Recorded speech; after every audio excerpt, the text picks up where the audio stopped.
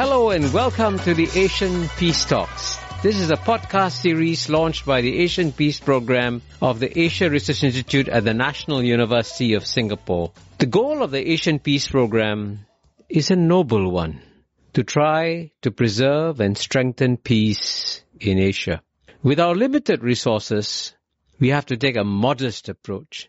Nonetheless, just as a small acupuncture needle can make a big difference, we hope that our monthly policy essays and this podcast series will make a big difference and strengthen the peace regimes in Asia.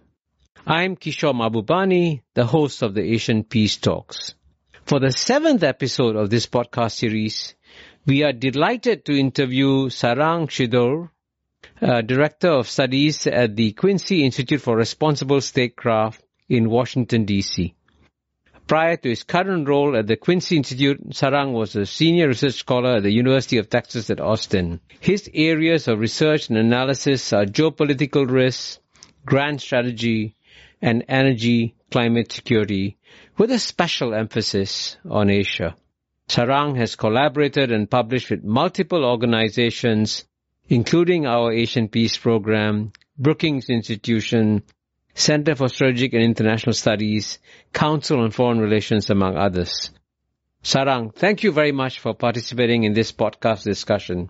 For this interview, I will basically ask questions from the Southeast Asian perspective, because Southeast Asians want to have a good understanding of what's going on with both China and the United States, and indeed we want to have good relations with both, and we are therefore troubled by this deteriorating bilateral relationships between China and the U.S.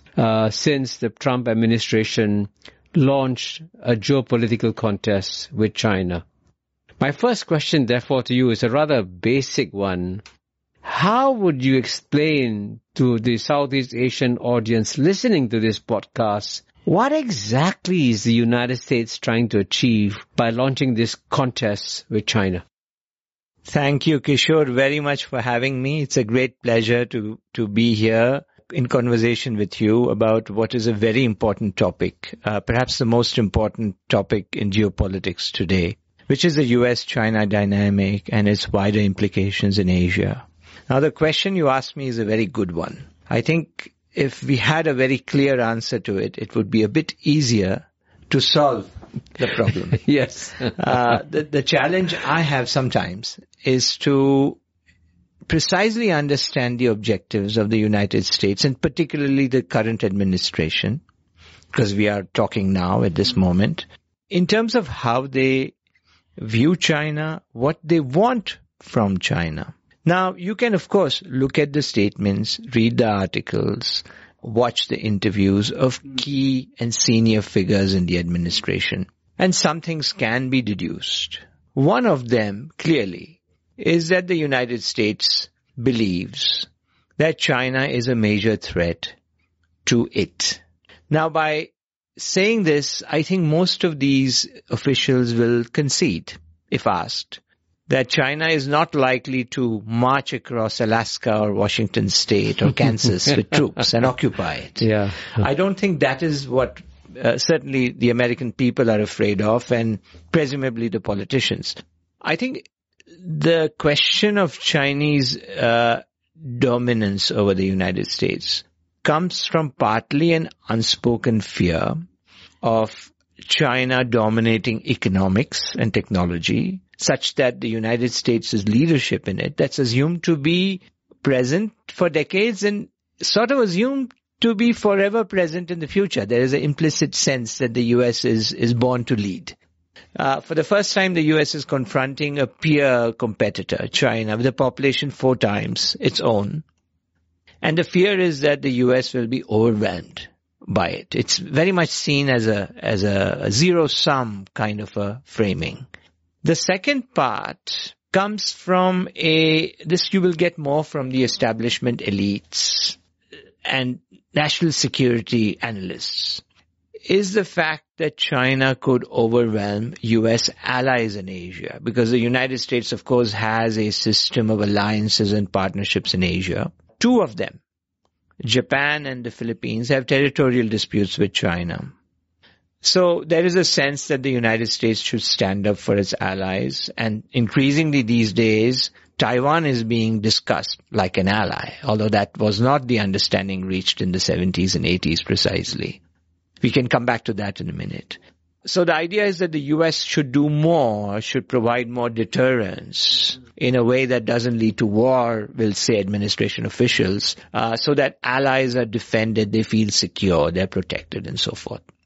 And the third part, especially present in the current administration, comes from those who take a normative view of the world, who see the world as a place that is constantly perfecting itself in a storyline similar to the United States, which is moving from the promise of democracy in 1776 to its perfection over time. Civil rights movements and other movements and so forth. The broadening of this sphere of rights to every American citizen is then translated into the world as a mission, and again a very American thing, a mission that the entire world should be democratic. Now, of course, after the Iraq War and the failures in the Middle East, nobody's really talking of making China a democracy. I think that is not the goal.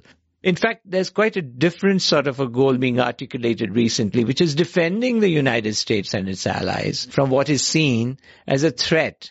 The assumption is that China and Russia are hell-bent on undermining and ultimately ending the democratic system of the Western powers for reasons that have not clearly been explained as to why they would do that exactly. So the idea is to make the world safe for democracy, for American democracy, we must defend it, and in a sense we have to be assertive, including through hard security means, to defend the American system that includes parts of Asia, or a lot of Asia, in fact. Well, I must say you've done a brilliant job in trying to explain what is in American minds when they look at China. You've explained how they see the rise of China as a threat to American primacy. You've described how China's rise is seen as a threat to American allies. And finally, you've also indicated how the rise of China is seen as a threat to American democracy. So these are the sort of the three dimensions, in a sense, in the American mind as they view China. And the interesting thing about the Biden administration is that when it came into office, we do know it altered a lot of the policies of the Trump administration. But in private, some people in the Biden administration actually said to me and said, okay, sure, one thing that Trump got right was China. And so when Trump began beating up on China, they said, great, that's what we will do too. But they also claimed that we'll be smarter than Trump. We won't do it alone. We'll rally the allies of the United States. And guess what? China is going to deal with a united front of the allies of the United States. Now, it is now come to almost, 18, 19, 20 months since the Biden administration has been in office. Do you think that they have succeeded in getting the allies of United States to join in a policy of isolating China? Or have they actually come to the realization, and we can discuss this also later, that when it comes to countries like the 10 ASEAN countries which are also friendly to the United States, they have said, excuse me, we want to be friends with the United States, but we also want to be friends with China. So has the Biden administration come to realize that the situation is not so simple, black and white in the way they put it, but that U.S. has got to learn to become more sophisticated? Is that realization dawning in Washington, D.C.? One hopes so, Kishore. One hopes so. I'm not convinced it is quite there yet. If you're looking at it from a Washington perspective of people such as some members of the Biden team, indeed, practically all of them, who have been in DC forever, who live in a sort of sometimes an echo chamber, where U.S. primacy is taken for granted. They have grown up in its shadow. They have interpreted it as being a good thing for the world, not just for the United States. There's a very much an altruistic understanding. The U.S. dominance of the world is good for the world. This is a kind of a lens through which the socialization has been quite deep. When they look at Asia and see what has happened in the last 2 years, let's say, or more, you're quite right. They like what Trump did, elements of what he did. They just think that he should have done them. First, he shouldn't have beaten up on allies on things like more defense spending or on trade fights, which they don't think should be waged very much with allies, much more with adversaries. That's one. Second, they want to create a much more of a integrated system, security order in Asia that ties together the various allies and partners in a military-to-military sense. So the classic hub and spoke system of U.S. alliances in Asia, where the United States had bilateral alliances with Japan, with South Korea, with Australia, with the Philippines, with Thailand. Over time, this is not just a Biden thing. It's been going on for some years. The idea is to try and stitch together the spokes in a way that it's not going to be a NATO, but starts looking something in between just a hub and spoke systems at one end of the spectrum and NATO at the other end of the spectrum. And the idea is to move forward in that process. So if the Biden team is, let's say, scoring honestly their achievements in this, they will be happy from their perspective with AUKUS, which brought Australia, United States, indeed an extra-regional power, an ally, the United Kingdom, into Asia in a very direct military sense to confront China. Because what AUKUS is going to do is very arguably an offensive intent on China. It's not about defending Australia's shores. It's about taking the fight deep out of Australia into the waters of the South China Sea and beyond. So they would be happy with AUKUS in spite of all the serious objections raised to it, including some of them in my own writing and our own events at the Quincy Institute. But they will not probably agree. The other thing they probably will say is that the Quad, which is a four-nation grouping including the United States, Australia, Japan, and India, which, by the way, India has become a much closer security partner in the last 7, 8, 9 years. They would say the Quad has moved forward with the Leaders' Summit and all the statements and so forth. Japan is also moving forward. It has made more assertive statements on Taiwan. It is upping its defense spending. The new prime minister has been quite assertive about that. So all of these things would be viewed as wins by the Biden team. I'm not saying they're necessarily wins for peace in Asia, mind you, but there'll be wins for the Biden team in terms of its objectives. On the other hand, I think the Biden team may have realized that the one region of Asia that has not budged is your own. ASEAN. And I think ASEAN has, as you have, I don't need to tell you, you have written extensively about this. You have been a part of it, actually, on shaping it. And ASEAN has evolved a formula whereby non-alignment is a key to prosperity within ASEAN. It's also key to peace. And the way it's done is not non-alignment in terms of running away from the big powers, but embracing them, welcoming the United States, welcoming Europe, and welcoming Chinese investment and economic and trade presence. So I don't think the Biden administration has made any significant headway on bringing ASEAN states into even the margins of the U.S. security architecture in Asia.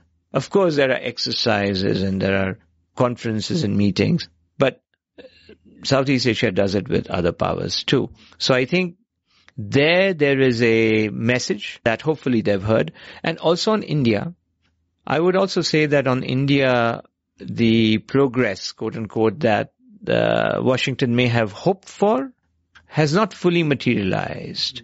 In the Quad, the signs are that India has been reluctant to move forward much more openly in terms of China. There's also the Russia question where India has taken a very different position. That's a separate issue. So all in all, I think they would see it as a mixed record. I'm really glad you just described in a very careful and nuanced way how the different elements have been working or not working. I mean, I would say actually AUKUS has proved overall to be a net minus because it has, for example, alienated Indonesia which felt that Australia, by, in a sense, violating the non-proliferation regime that it belonged to, was actually now becoming a source of discomfort in the region, of course. But as we know, the Morrison government is gone, and now we have to wait and see what the new Albanese government will do. There will definitely be some differences within the Morrison and Albanese government. But, at the same time, I think you also pointed out that even India, for example, doesn't want to go full hook, line and sinker and say we are all the way with you against China, and certainly not all the way with you against Russia for sure. All this shows that you got to make very careful, subtle, sophisticated judgments, on Asian countries. And I'm going to ask you a question about the two main strategic thinkers, Anthony Blinken and Jake Sullivan. They are supposed to be formulating their policies towards Asia. I wonder whether they have come to realize that perhaps the world that they thought they were walking into in Asia is not the world that they have actually walked into. And are they thinking or preparing possibly a new or different approach towards Asia? I haven't seen great evidence of it yet. There are some signs in recent weeks that dialogue between the US and China has stepped up. Increased, yes. Wang Yi and Blinken and Yes. Yang Jiechi and Jake Sullivan have had long conversations. These are not 20-minute conversations. These 5 are hours. 4 hours, exactly. Which is a good thing. Yes. I think this is a wonderful thing. And I think that's what creates peace, talking. Yes. Talking is essential to peace. Without that, there is no peace possible. Yes. So I think there is some movement in that direction, which I'm very encouraged by. What it needs to be followed up with is much more. Now, in terms of the strategic thinking of the Biden team, as I said, there is this sense that China will, if not constrained, it will overwhelm the United States in many ways. In fact, President Biden made a statement in his first press conference. He said that under his watch, China will not become the world's leading country, will not become the world's wealthiest country, and will not become the world's greatest power. Now, when I read that statement, I was puzzled because what he was saying was that presumably he wants it beyond his term, that China, with 4 times the population, is destined to be at a GDP that's the same as the US. So an average Chinese person should be destined to live at 1/4 the living standards of an average American. You can leave aside the ethics of it because it's international relations. It's about competition, some would argue. But the question is whether it's possible.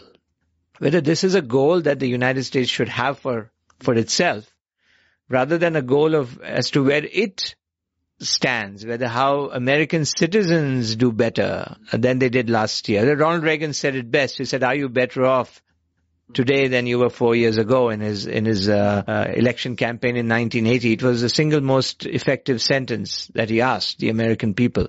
And I think there's a picture of me shaking hands with him there. Yes, indeed. As with many other leaders, of course. Yeah. I think that's the disconnect. The disconnect between the American elite, not all of them, but many of them, and the American people that today are suffering from a very high level of inflation, that are increasingly finding 18-year-old young men break into classrooms and kill little kids, that are seeing homelessness grow, that are continuing to see a healthcare crisis, are perhaps less concerned about how well Chinese live across the other side of the planet. Perhaps they're more concerned about solving their own problems in the here and now. And this is a disconnect, I think, where the foreign policy of the middle class promised by the Biden team hasn't yet been practiced or being translated into actual policies. I'm glad you emphasized that a foreign policy for the middle class hasn't worked. And I want to emphasize that, as you know, the United States has a lot of friends in Asia. And ASEAN actually was created as a pro-American organization Indeed. in 1967. And when ASEAN was created, it was denounced by Moscow. It was denounced by Beijing. So there still remain huge reservoirs of goodwill towards the United States in Southeast Asia. And the Southeast Asian countries want the United States to do well. But precisely because we want the United States to do well, we actually believe that thanks to American education, the best way to do well is actually to open yourself up to trade. This is a lesson we learned from Washington, D.C., that you should sign free trade agreements and you should also cut down on trade tariffs. And instead, the shocking thing for many Southeast Asians is that, even though Economics 101 teaches us that trade tariffs, as Janet Yellen, I think, will teach in any classroom, don't really help the American people. They actually harm the American people because they harm American consumers, American workers, American competitiveness. And one would have thought that at least the easiest thing that Joe Biden could have done would have been to at least remove the tariffs or reduce the tariffs against China. But here again, I would say 19, 20 months have passed and there is still no prospect of any of the tariffs being lifted. So how do you explain that after the United States has convinced us Southeast Asians that trade is good for you, United States is now doing the opposite? What's the justification they have for that? You made a lot of good points just now, Kishore. One of the things you said was how much Asian prosperity has been linked to American policies. Yeah, absolutely. There is no question. The United States has been a very positive player, apart from the Vietnam War, sad episode of the war. Outside of that, its economic and trade policies have defeated communism in this part of the world, have shown in many ways, and combined with the hard work of the region, of course. And that still remains. The US remains the biggest investor in ASEAN. The problem is that trade has become securitized in the United States. It has become a third rail, what's called the third rail of American politics. You touch it and you die. Both parties are very shy of signing new trade deals. The Congress has become very tough on trade deals. So I think the Biden team would agree with you. The Biden team, in private, they would probably agree. They would want the U.S. to come back to some of these agreements. Come back to the Trans-Pacific Partnership. For example, the CPTPP, the gold standard in trade agreements in Asia. I think if they had their own vote alone, they would want in. But the politics gets in the way. Now, how do you overcome a politics that is, let's say, not aligned with the national interest? You do that through leadership. You need a strong leader and a functioning political system to overcome populist strains that sort of push anxiety in the mix. And leadership is about pushing back against that anxiety and giving hope to the people. America has produced many such presidents. One hopes that the current president and the future ones are able to find that magic formula to achieve that sort of leadership. I would also say that there are some attempts being made by the U.S. outside of trade agreements. The Indo-Pacific economic framework is a sign that the U.S. at least has recognized that it needs to be back in the game. The problem is, of course, we don't know enough about it yet. And there's no trade dimension to it at all, also, unfortunately. A big weakness. It's just the most important thing. You mentioned earlier leadership, and as you know, somebody who's brought out a new book on leadership is Henry Kissinger. And I must say that he's at the age of 99 still speaking out very boldly. And I must say that his most recent statement on China was among the strongest ones, saying that he's warned the Biden administration from pursuing what he calls, quote, endless confrontation, unquote, with China, and saying that this could lead to a catastrophic global war. I wonder, can't the Biden administration take some political cover from Henry Kissinger and say, actually, we would really like to, stand up to China, but guess what? This wise man, Henry Kissinger, said, okay, we've got other things to do. Is there any chance at all that Henry Kissinger can have any influence, real influence, in terms of pushing the Biden administration towards the center in terms of his policy towards China? Henry Kissinger is a very intelligent man, and at 99 continues not just to speak but also write books. He just wrote his latest one. So, amazing. I mean, amazing. One can learn a lot from him. He's had a controversial past, but at his current age, he has nothing to lose and nothing to prove. I think he should be listened to very carefully.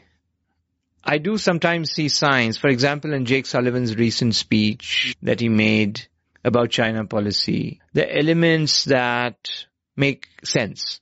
For example, the argument that there should be guardrails to the competition, that there should be much more robust confidence building measures or CBMs, that there should be dialogue between the militaries. This is where the US has actually pressed China on having those dialogues, and China has resisted. So this is where China can do more. But again, all of these positives that one sees in the administration come with another side, which is what I would consider negatives, like making these gaffes on Taiwan. We've had at least 3 of them so far. Just generally the policy on Taiwan, policy on economics. We live in an age where wise people have their influence, but the politics of populism, the politics driven often by social media, political polarization, very narrow election defeats or losses, constituencies where elections go one way or the other through small attack ads or issues, make politicians anxious.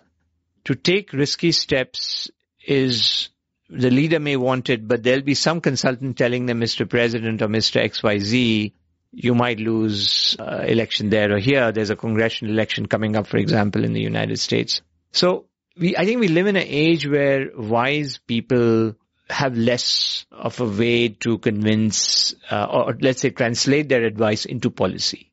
Because of the dangers of electoral politics. And since we mentioned electoral politics, of course, one of the most important politicians in the United States of America is the Speaker of the House, Nancy Pelosi. Yes. And I'm glad you mentioned Taiwan, because one reason why we have succeeded in keeping peace in Taiwan for over 50 years, since Richard Nixon's path-breaking visit to China in 1972, was a kind of an implicit understanding by both sides, that the United States understood very well that China claimed Taiwan, and of course, at that point, the government in Taiwan also claimed all of China. Both governments agreed that they were one China and not two Chinas. What the bedrock of American policy towards China was captured in one short phrase called the One China policy. And in fact, recently, what's striking is that I was present when Vice President Kamala Harris spoke in Singapore. I was present when the Secretary of Defense Lloyd Austin spoke in Singapore, and they both emphasized the One China policy. So what is amazing is that despite this steadfast commitment to this One China policy, Nancy Pelosi, who's from the Democrat Party and not from the Republican Party, is making a very provocative visit to Taiwan, which actually could lead to a very sharp reaction from China. And I can tell you that many of the countries in Asia are very troubled by this, because we don't want to see provocative acts like this which will disrupt the peace and stability of our region. And that's what the Asian Peace Program is about, to try and, preserve peace and stability. I think the problem with these sorts of moves, to me, they are virtue signaling moves. They don't gain the United States anything tangential, anything material. A visit does not benefit the U.S. It's very hard to argue that it benefits the U.S. in any way.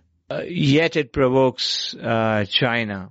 So when you have a play where your benefit levels are low and the opponent, in this putative opponent China, benefits or at least response can lead us where neither country wants to go, then it just doesn't make sense. Now, the Biden team is clearly signaling to the speaker, who, by the way, has her own autonomy in this decision. This is not something the White House can stop. It's a different branch of government. The Congress is very proud of its independence in the U.S. system. And I think the Biden team has sent those signals. I think President Biden himself said the other day about something about the military not supporting this trip, because you have the party Congress coming up in China and later in the year. There's, of course, an election in the U.S. I think the problem here is that the time-tested one China policy, the time-tested strategic ambiguity approach of the US, where it doesn't commit to defending Taiwan in the case of an attack, nor does it say it will not defend, has been beneficial in creating a zone where Taiwan could flourish economically, where cross-strait relations could mushroom when they didn't exist 30 years ago or so, or 40 years ago, where everybody won. Everybody actually could claim a victory of sorts. Today, that one China policy is being eroded. The gaffes that are referred to by President Biden, which are getting harder to explain as gaffes, to be honest, are... Even though each time the Biden administration made it a point to correct the gaffes. They have, but what happens... But the gaffes remain. Yes, what happens is a standard issue correction that we still uphold the one China policy. There needs to be first of all, the gaffes should not continue, period. Secondly, there should be a very clear articulation in word and deed that the one China policy remains the bedrock of the United States. So visits of very high officials to Taiwan, other kinds of signaling that is ambiguous about ambiguity, if you will, doesn't lead to, I'm still trying to find the logic that says that the U.S. benefits. I can't speak for Taiwan, but I would assume that it would raise the risk across the straits. I can tell you that's how most countries in Asia, especially the ASEAN countries, would view it. They would view it as a very provocative move. And frankly, this is where, in a sense, one contemporary issue that, of course, is related to Taiwan, at least symbolically or metaphorically, is what's happening in Ukraine. Many people in the United States say that if the United States doesn't stand up to Russia in Ukraine, this is going to open up the possibility of China invading Taiwan, which I think is a completely wrong analogy because, Ukraine is an independent, sovereign country that is recognized as one by the United Nations. And Taiwan is not an independent, sovereign country that is recognized by the United Nations as an independent state. So it's a very, very different situation. I'm going to sort of ask a question about the Ukraine war and how do you think that will play out? Because it's quite clear there is now a divergence in many ways between what the West is expecting in Ukraine. The West sees Ukraine as a black and white issue that, is good versus evil. The West combined Europe and US against Russia. But what's significant is that if you look at the list of the combined population of the countries that have imposed sanctions on Russia, it makes up only 15% of the world's population. 85% of the world's population has not imposed sanctions on Russia. And indeed, as you can see from the visit of Foreign Minister Lavrov to Africa that is going on as we speak, that a lot of African countries are still keeping their doors open to Russia, as indeed are many Asian countries too. So in that sense, how do you think the Ukraine war affects, in a sense, Americans' views towards the rest of the world? How will it affect, for example, their views of Asia? I think the interesting thing here is the seesawing of American perceptions of how the war is going. For example, in the beginning, American leaders felt that Russia had made a big blunder, which, by the way, it was a violation of Ukraine's territorial integrity. Absolutely. It was... it's illegal. The invasion's illegal. Illegal invasion. And I think the UN votes have reflected that, UNGA, very clearly. So that is without debate. But I think there was a sense that in terms of the military aspects, that this war is going very badly for Russia in terms of the way it stumbled in the first weeks. Could not capture Kiev. It suffered many losses. The Ukrainians put up a very brave, courageous resistance. Absolutely. This was certainly seen as a way perhaps this invasion can be reversed. What's happening now is something more grey, where the Russians have given up on their, it seems, although I read very recently that there was some mixed signaling from Sergei Lavrov, but generally it seems that Russia is focusing on the east. And the other problem is that one impact of this war is significantly higher inflation. And this inflation is being exported back to the West. So the longer this war goes on, the more is the pain felt, not just by Russians, Ukrainians, of course, the most, but also by Americans. And the average American doesn't have a lot of savings. The upper middle class does well, but your very average American lives from paycheck to paycheck often. So this inflation is bad for the people in the United States. And so a prolonged conflict is not in the interests of the US, never mind Ukraine and Europe. And this is where the question arises that, coupled with the fact that any conflict, whether it, God forbid, happens in Taiwan, would have an even greater impact on inflation, because China, as we know, and Taiwan indeed, are deeply woven much more into the global supply chains. Absolutely. So can the US... You can't buy an Apple phone if there's no trade between US and China. That's right. That's right. So indeed, the US and Chinese economies are complementary. If you look at the terms of trade, yeah, it's a mutually beneficial dynamic for the most part, with some significant issues. So I would say that the Ukraine war very tragically should lead to some learnings, if there's a silver lining in this. One is that the rest of the world, as you pointed out very well, the rest of the world, the global south, is not interested in taking sides. Including good friends like India, for example. Absolutely. On Russia, India has taken a very different position. While not being thrilled about the violations of territorial integrity that have happened, the United States has a system of alliances and partnerships, but this is not like the Cold War. In the Cold War, allies and partners typically fell in line to their patrons. Even there, by the way, there were divergences. For example, Ostpolitik was an initiative that opened the way for détente. But today it's much more true. Today, allies from Turkey to Thailand are close friends of the US. They have no problem with the United States. In the case of Thailand, it's a very active partner. But it does not mean they're going to sign on to every sanction and every policy that the US pursues.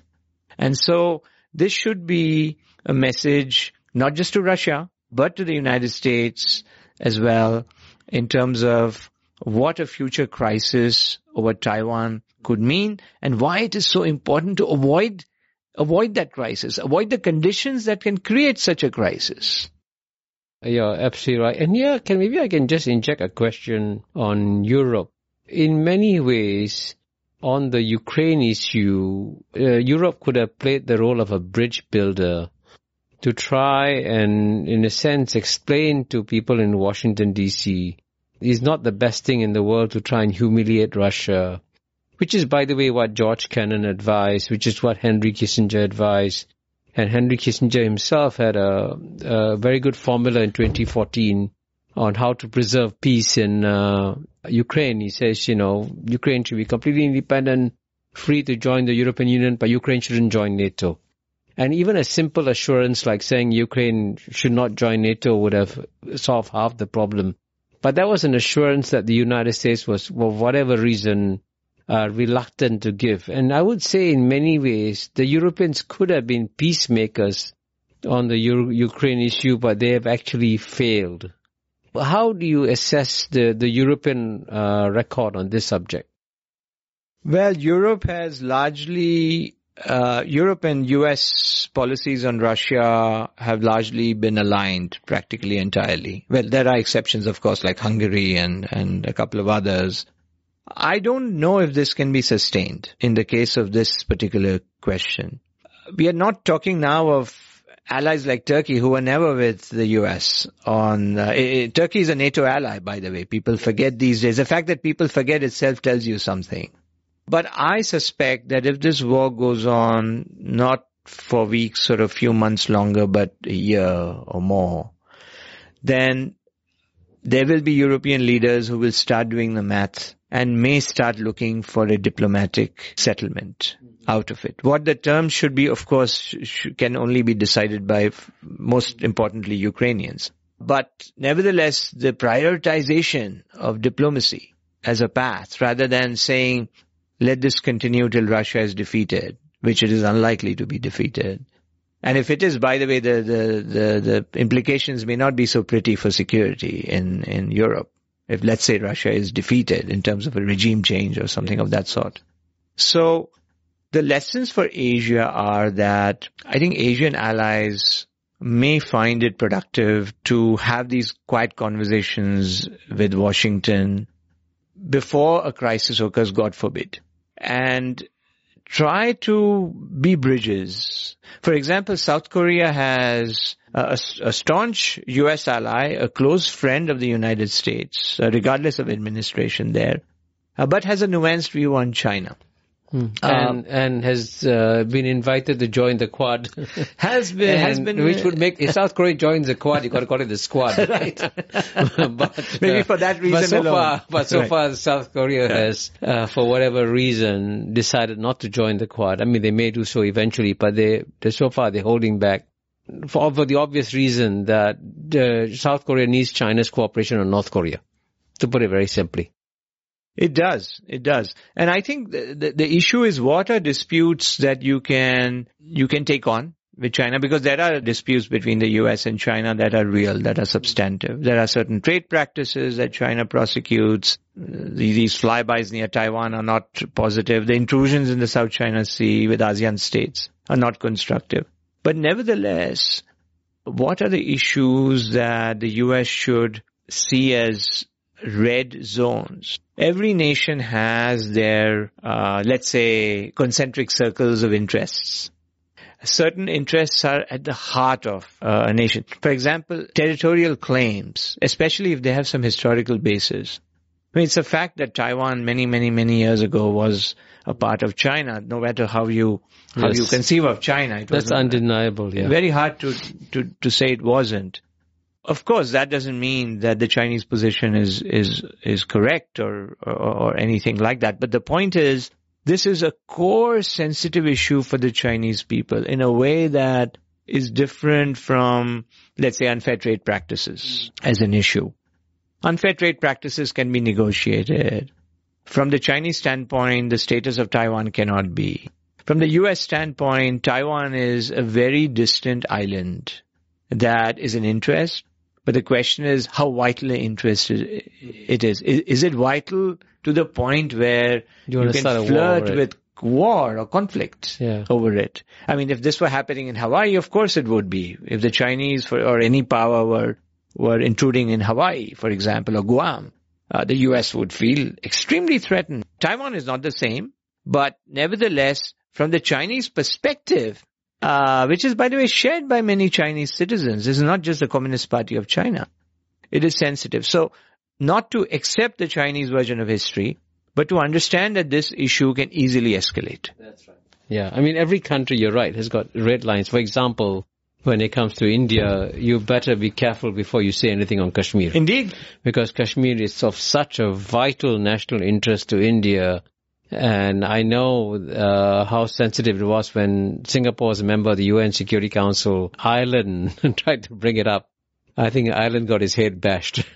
It's very sensitive. Which is fully what I expected completely, yeah. But I want to end, it's amazing, time flies. We've already completed 45 minutes of our wonderful discussion. Frankly, the best contribution that this discussion has made is actually to bring out the complexity of all these issues, which doesn't come through in the black and white reporting that you get in the Anglo-Saxon media on many of these issues. This is why I hope the Asian Peace Talks are making a contribution.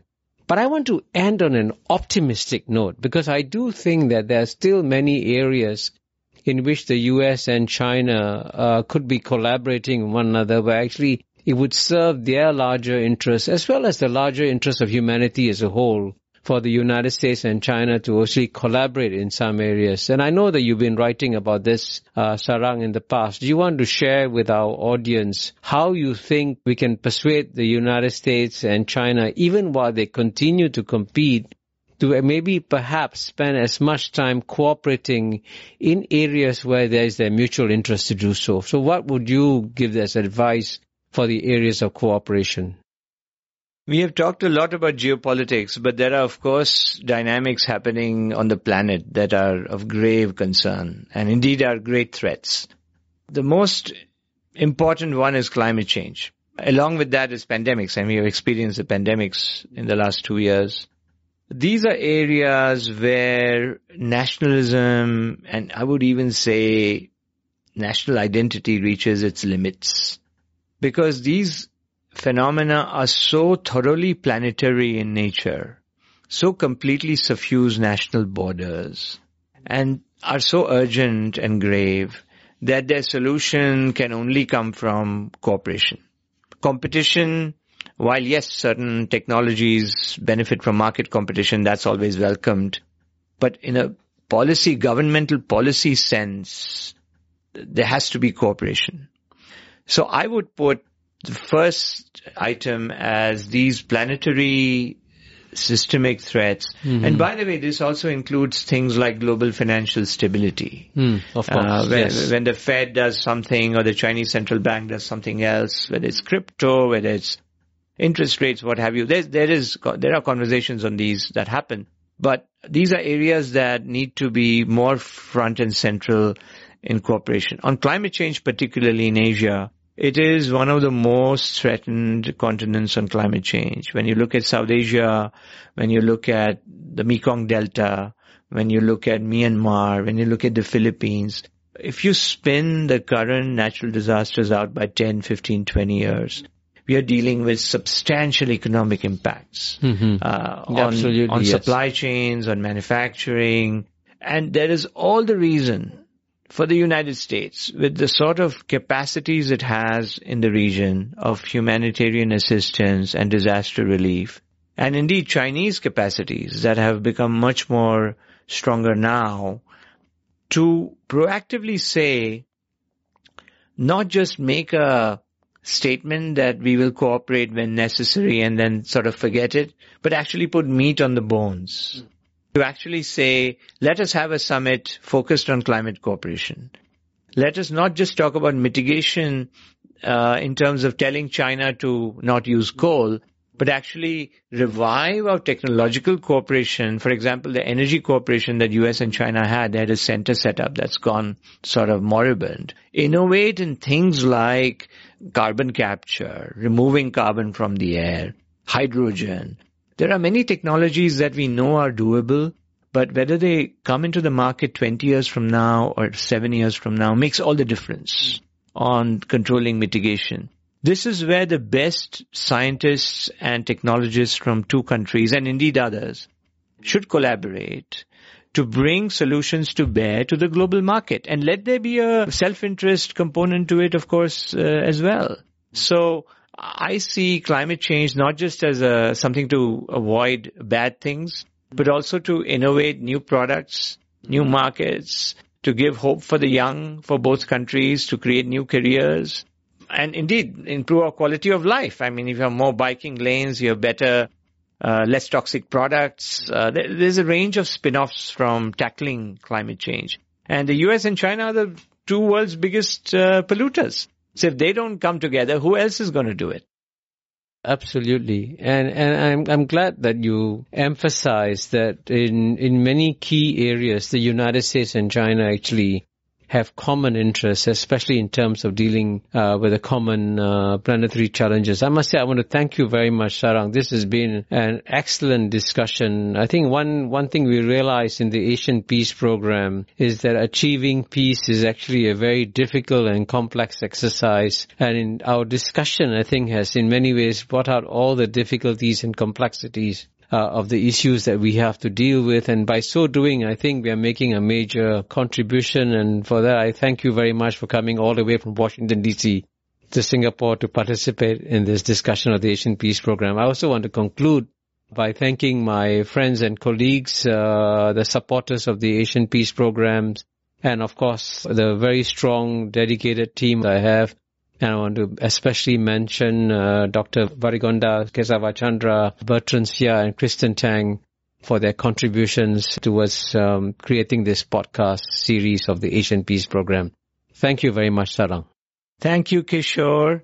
And I really appreciate all the work the Asian Peace Program is doing, and I wish it and you and your team all the best. Thank you.